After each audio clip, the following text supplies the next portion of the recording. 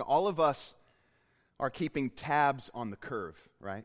All of us are wondering if we'll come down with this virus. We're wondering how long this will go on for.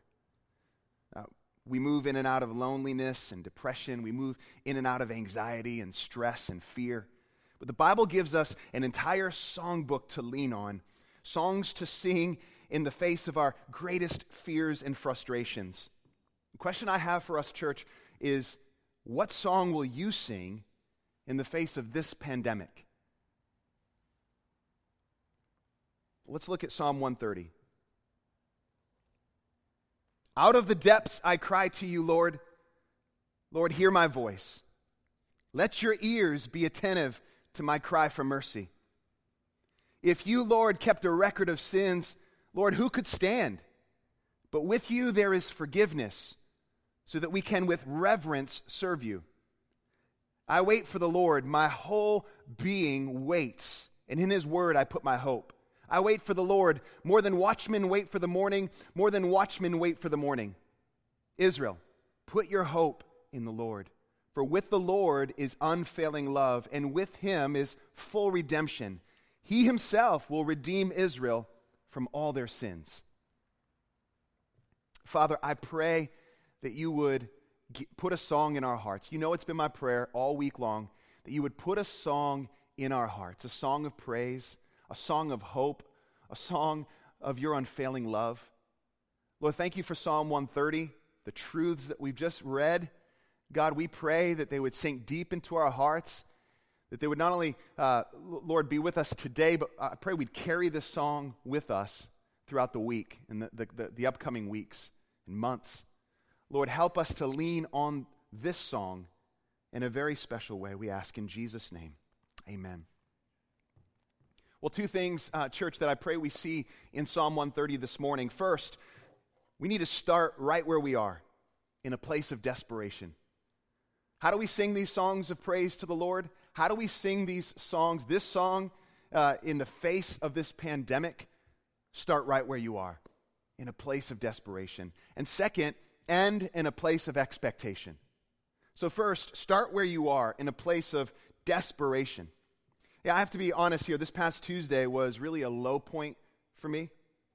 We've all kind of moved in and out of feeling anxious and stressed. But truth is, I couldn't rest my thoughts pretty much all day. And I had what felt like just 1,000 things going on in my head at once. And then I felt like I was just moving in slow motion whenever I tried to actually get something done. You ever been there? Well, that's where I was Tuesday. I was overwhelmed. I was stressed. I tried to play it off. I tried to switch gears. I prayed a sentence or two, but then I just put my head down and pressed into my responsibilities. And by the end of the day, Val and the kids, they both recognized it. And so Val just said, "Hey, can we pray for you?" I think they had had enough. I said, "Sure, please." And then after they prayed for me, she said, "Will you please go to bed? You need to sleep." And she was right. I needed to sleep. But before I fell asleep on Tuesday night, I was wrestling. I was thinking about the day. I was thinking about how really poor of a husband and a father I had been that day. Battling shame, battling guilt, battling the lies of the enemy and the temptation of the flesh in those moments. And so I got up, I went into my kids' bedroom just as they're about to fall asleep, and I woke them up, and I probably freaked them out a little bit, and I just asked them to forgive me. And then I went into this little office area that we have, and I just got on my face before the Lord, and this psalm is what came to mind. Psalm 130. And I'm thankful for this psalm. I was in a place of desperation before the Lord. I had responsibilities the next day that I really didn't even feel qualified to walk in due to the way I had behaved all that day. How do you approach God when you feel spiritually numb? How do you approach God when you feel emotionally shot, depressed, or troubled? How do you approach God when you feel weighed down by fear or overwhelmed by stress and anxiety? How do you approach God when the internal agony is so real? I'm talking so deep and painful that you begin to wonder if there's something wrong with you, like like legitimately? How do you approach God in the face of a pandemic? The psalmist isn't exaggerating when he actually says, out of the depths I cry to you. The word depths here suggests a sea of trouble. The psalmist is really in over his head as if he's drowning. That's why I said, just start where you are. You feel like you're in over your head? You feel like you're in a place of drowning? You feel like you're in a place of desperation? Just start where you are. It's where I had to start Tuesday night, 11:30 at night, when I'm on my face in my office, feeling completely out of control, desperate before the Lord to work in my heart. Where else could I go? Where else could I start? Start where you are. Start in that place of desperation. You know, sometimes the Lord will use times like this, what we're facing. Sometimes the Lord will use times like this to shake us out of a place of indifference, to shake us out of a place of apathy or that comfortable, sheltered, cocoon-like existence that we can really not realize we've fallen into. Just that routine, that daily routine that we think, oh, we're good, we're fine. We're walking with the Lord, but in reality, potentially, the Lord is really more of a peripheral thing. He's on the sidelines. He's not central. And it's times like this that can remind us that, wow, wait a minute. Put things into perspective and help shake us out of that cocoon-like existence. The depths, trials, and troubles, they have a way of revealing self-sufficiency like nothing else. Self-sufficiency is dangerous. It really is. And it's actually debilitating, and it's prayer squashing when you think about it. When things are just fine, we're tempted to ignore God. We're like, hey, we're good.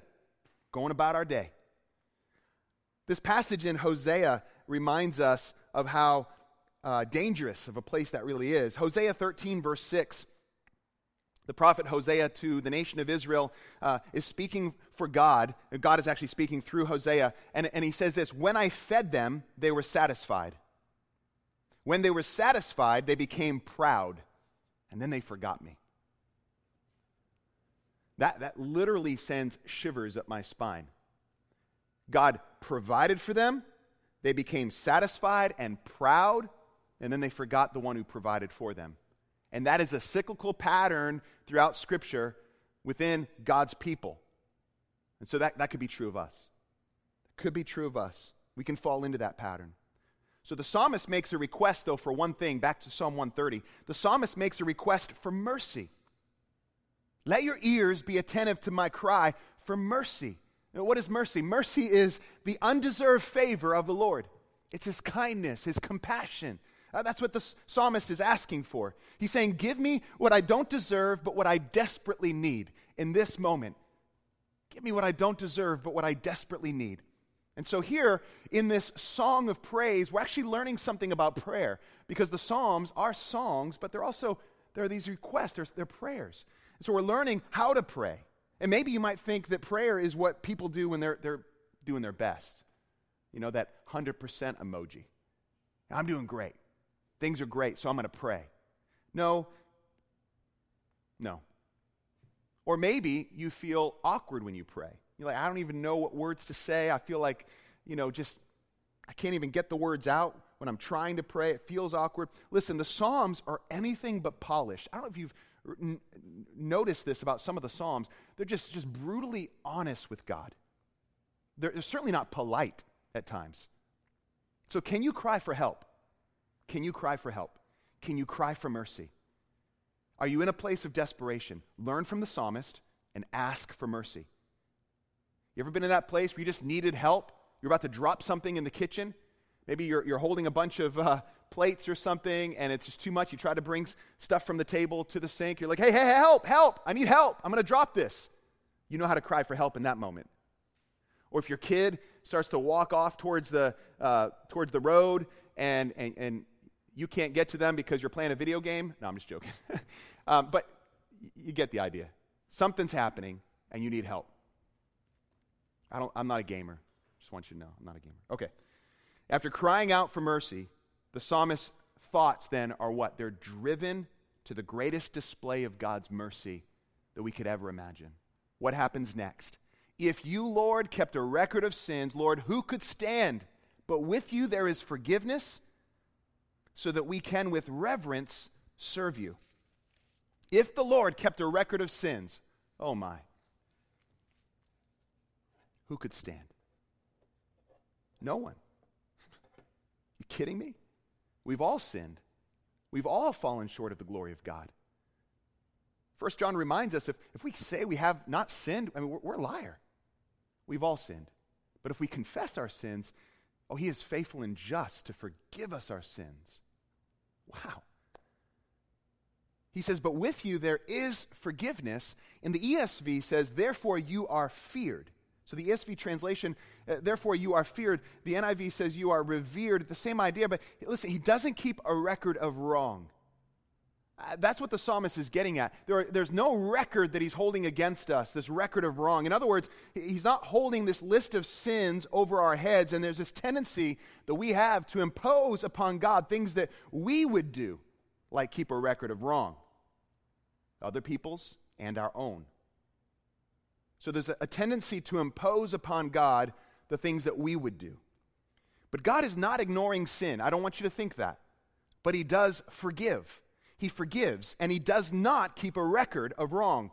And you might step back and say, man, Darren, this is too good to be true. Are you for real? And that's when you're starting to understand grace, when it hits you that way. When it feels too good to be true. When you're thinking, no way. Then you're starting to understand mercy. Then you're starting to understand God's compassion and grace. And I think it's good for us to have that response. Like, really? He's not holding anything over me? Well, how? Good question to ask.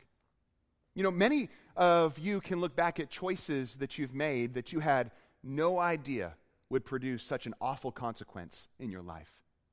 And you're grieved by it. Comes up in your thoughts even now as I speak it. You struggle with regret. You struggle with fear, disillusionment, the feeling of loss. Now, some of you are compromising your faith as a result. You're giving in to temptation that you know you shouldn't as a result of past experience and sins and shame that just weighs over you. This record of wrong that you've held even against yourself. So you're like, well, what's the point then? I'm just going to move forward. You're living in the shadow of what you've done, and it's a dark shadow. I want you to know God's forgiveness personally. I want you to experience it, his love and grace. To be so convinced of his love for you that it has this transforming effect. To be so gripped by the righteousness of Jesus that is yours by faith. The rightness, the full obedience of Jesus that is ours by faith in Jesus. Do you see what happens? He became sin for us, right? So that we could be forgiven, our sins completely punished in Christ, and so that his obedience then would become ours. So that now I stand cleansed before a holy God based on the rightness, the righteousness of Jesus, his finished work, his perfect life lived for me, his death on the cross and his resurrection. This good news of redemption and reconciliation. So instead of this dark shadow of shame and this record of wrong that you're holding and that you're living under, I want you to live under the shadow of the cross. The shadow of the redeeming work of Jesus, his shed blood for you. That's my prayer. Shame has a paralyzing effect on us. I don't want us to have just a head knowledge, church. I want it to be a deeply experiential knowledge of God's love. Let's look at another song, Psalm 103. We'll come back to Psalm 130 in a moment. Let's look at Psalm 103. Beginning in verse 1. Praise the Lord, my soul. All my inmost being, praise his holy name. Praise the Lord, my soul, and forget not all his benefits, who forgives all your sins and heals all your diseases, who redeems your life from the pit and crowns you with love and compassion, who satisfies your desires with good things, so that your youth is renewed like the eagles. The Lord works righteousness and justice for all the oppressed.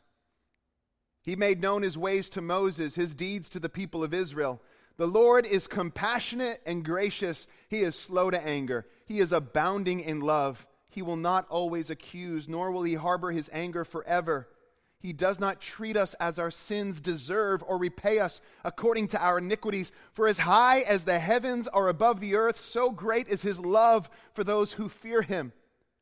As far as the east is from the west, so far as he removed our transgressions from us. Listen, as a father has compassion on his children, so the Lord has compassion on those who fear him.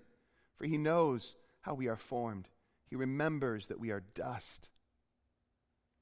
We'll stop there. What a song. What a song.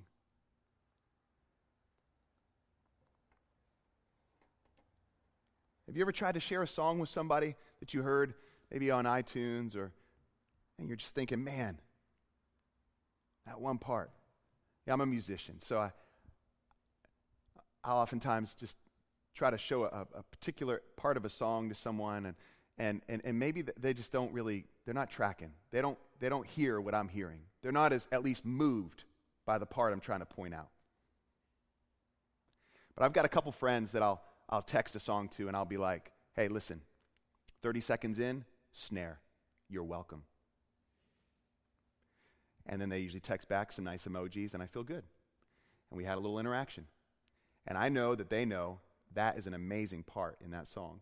But so often we might share something with someone and they just they're not tracking. The song doesn't do as much for them. It's not a big deal. I want this song to be a big deal to you. And there's a particular part in Psalm 130 that I want us to really make a big deal about. I want you to hear it again. Verse 3. If you, Lord, kept a record of sins, Lord, who could stand? But with you there is forgiveness, so that we can with reverence serve you.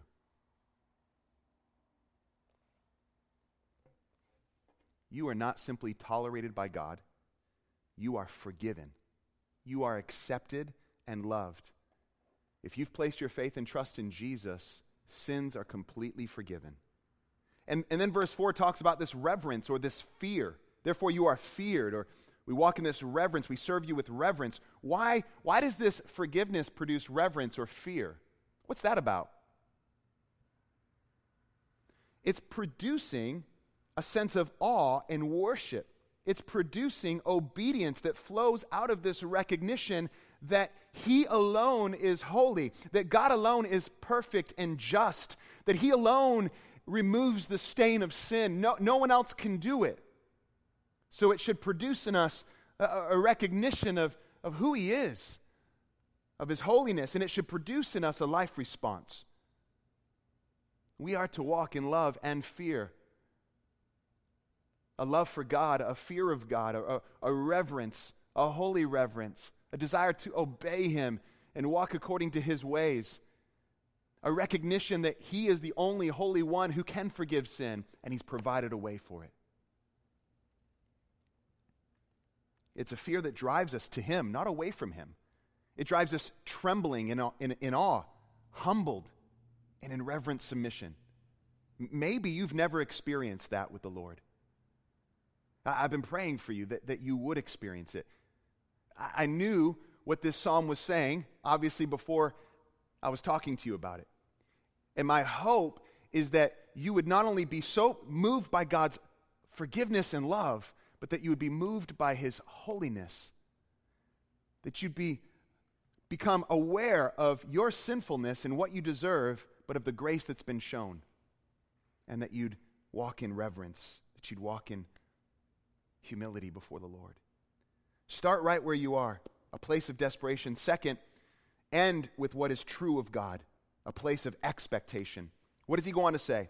I wait for the Lord, my whole being waits, and in His word I put my hope. I wait for the Lord more than watchmen wait for the morning, more than watchmen wait for the morning. Israel, put your hope in the Lord, for with the Lord is unfailing love, and with Him is full redemption. He Himself will redeem Israel from all their sins. He says in verse 5, my whole being waits. And in his word I put my hope. Waiting for the psalmist is not inactivity. There's something behind his waiting. He's putting his hope somewhere. The psalmist's hope finds a place of rest.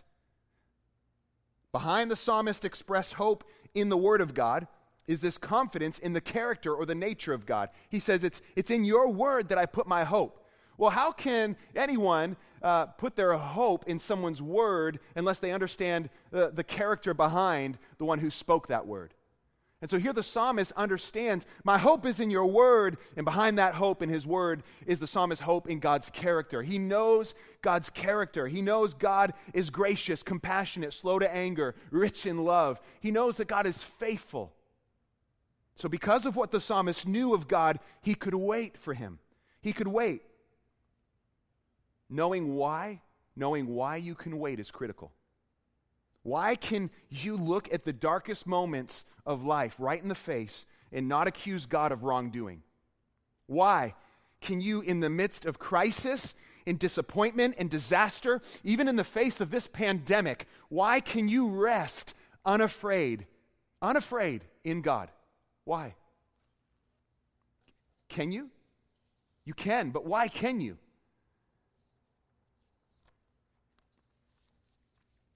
Because of his word, because of his character that backs up his word, because of his promises that have been met. And for us, thousands of years later, we see it even clearer in Jesus. You know, it's interesting, Hebrews 11, we won't turn there, but it gives us this great list of men and women whose faith was anything but stagnant. Oh, they teach us how to wait well. And they had this vision of God that changed the course of their lives. They believed, they had faith, and that faith led to obedience, even when it didn't always visibly pay off. Because faith is a settled confidence that something in the future, something that is not yet seen but has been promised by God, will actually come to pass because God will bring it about.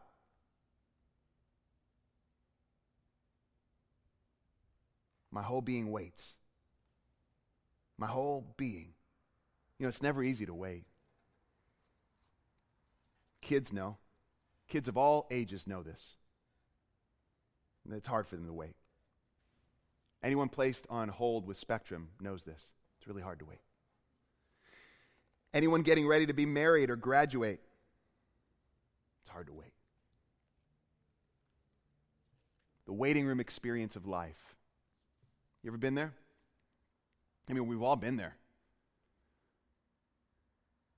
I remember sitting actually in an actual waiting room in the hospital, the smell of cheese puffs, reality TV constantly playing at a volume that is really annoying, Dr. Pepper spilled on the floor, and then that second hand, that evil second hand that I could hear constantly. And I'm waiting for someone to come through that door and give me hope. That's how life can feel sometimes. Maybe it feels that way for you right now. The truth is, waiting involves groaning. Romans 8 reminds us, it says in 8:22 and 23, we know that the whole creation has been groaning as in the pains of childbirth. Goes on to say, we ourselves who are the first fruits of the Spirit, we groan inwardly as we wait eagerly. We're waiting eagerly for our adoption to sonship, the redemption of our bodies. All of creation is groaning. All of creation is waiting for the day when sin will be completely eradicated, tears wiped away, death no more. As in the pains of childbirth. We hurt, we suffer, we get discouraged. It's easy for us to become impatient, to begin demanding answers from God. It's easy to forget what was promised to begin with, and it's easy to stop leaning on God's past faithfulness and on fulfilled promises. It's easy. So what happens when everyone else seems to be moving on and the waiting has ceased for them? What happens when you, the single person, you want to get married and there's just no one in sight? What happens for you? You can't have children as a couple and you want children, or you've lost your job, or when things just aren't going the way you thought they would go, or when things just aren't the way they're supposed to be. You're facing injustice maybe of all kinds, or maybe just in the midst of this pandemic, you're just like, man, Lord, what's going on? I want things to be back the way they used to be, Lord. And the truth is, church, they will never be the way they used to be. In those moments of waiting and groaning, are you going to take things into your own hands? Are you going to run away from God, or are you going to run to God? Are you going to try to escape?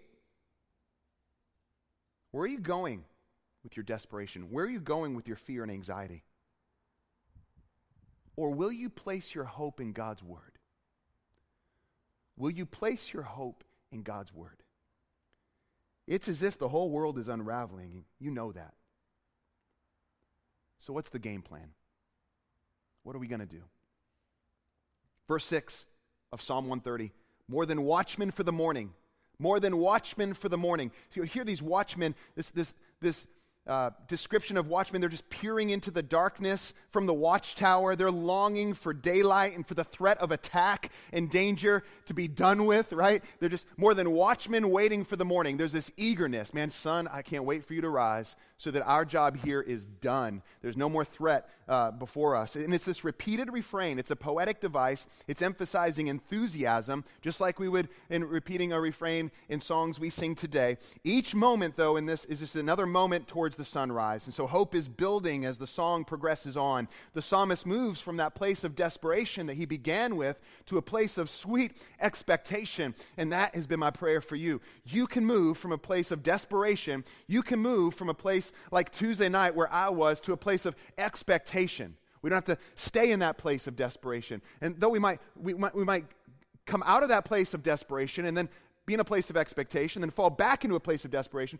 we can continue to look to God and find that place of expectation, that sweet expectation.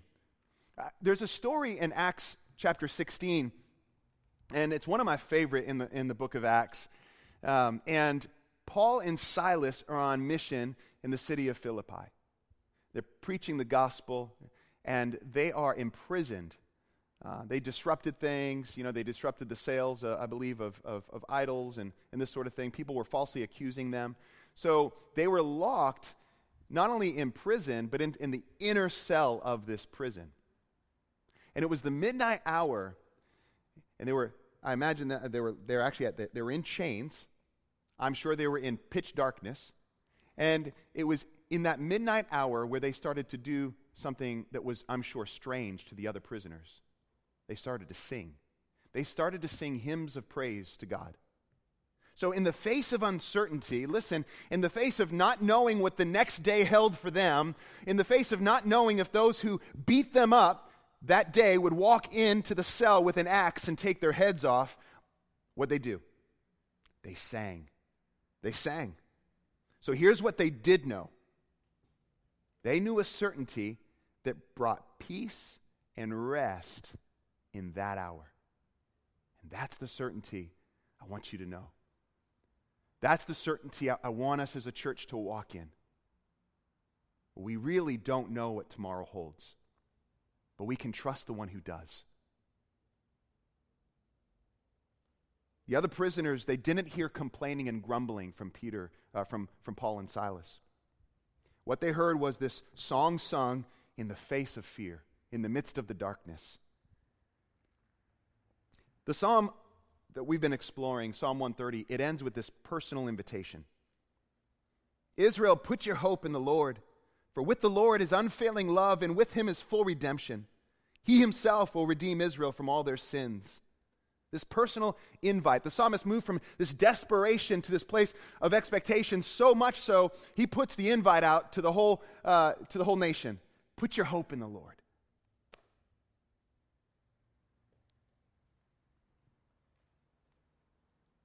Church, put your hope in Christ. Let's move forward with our eyes fixed on Jesus. Hope always has a place of rest. Where is your hope resting? Where have you placed your hope today? When all around is sinking sand, on Christ, the solid rock I stand. All around is sinking sand. On Christ, the solid rock, we stand. We're not denying the events. We're not closing our eyes to the circumstances, to the pandemic. We're not doing any of that.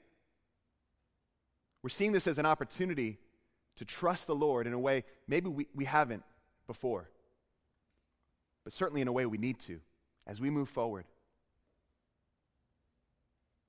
He himself, it says in verse 8, will redeem Israel from all their sins. I have some good news. He himself, he has. He has redeemed. He has redeemed all those who by faith look to Jesus. He has redeemed through Christ Jesus.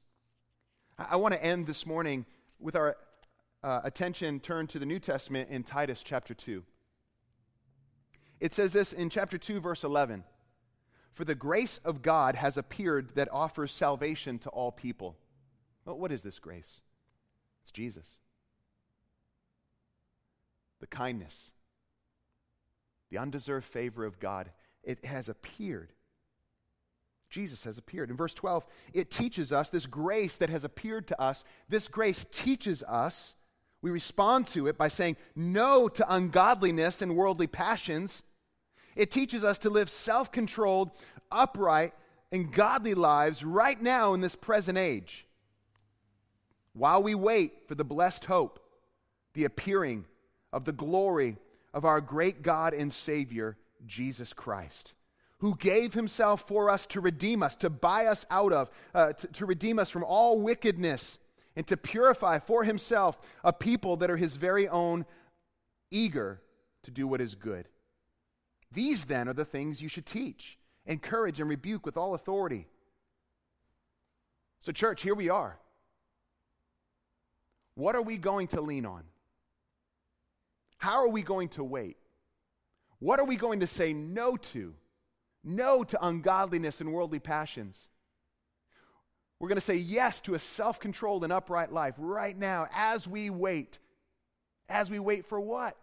The blessed hope of Christ, our King and our God, who will come and who will return, who will appear in glory, who gave himself for us to redeem us from all wickedness and to purify for himself a people eager to do good. The time is now. The time is now to put all of our hope here, to move forward with expectation. God, what would you do? How would you work in the midst of this darkness, in the midst of this pandemic? How would you use us as your people to be eager for good works, to say no to ungodliness, to live a self-controlled, upright life as we wait and as we place our hope in you? How will you use us? Church, I don't know where you've fallen, where you've been this week. If you've been in a place of desperation or expectation, my guess is that we're going to move in and out of that. But would you do this? When you find yourself in a place of desperation, will you start right where you are and cry out for mercy? And would you let Psalm 130 be the song that you sing in the midst of this pandemic? And would you let it bring you to a place of expectation and hope? Let it remind you of sins forgiven. Let it remind you of covenant love. Let it remind you of our great Redeemer. Let it point you to Jesus ultimately. Let me pray. Father, thank you so much for this time together. Help us to sing. Help us to sing together. Help us to sing in the midst of our midnight hour, when all around is sinking sand. God, may your unfailing love be in our sights. May your unfailing love expressed in Jesus, may your redemption expressed in Jesus, may the forgiveness of sins in Christ be within our sights. May we fix our eyes on him. Lord, help us to do that as a church. Lord, I pray for those who are in that place of desperation. Lord, I pray that they would cry out for mercy today. That they'd start right where they are. And that they'd walk through this psalm and let it bring them to a place of expectation, kindly reminding them of what you've accomplished in Jesus. I pray this in Jesus' name. Amen.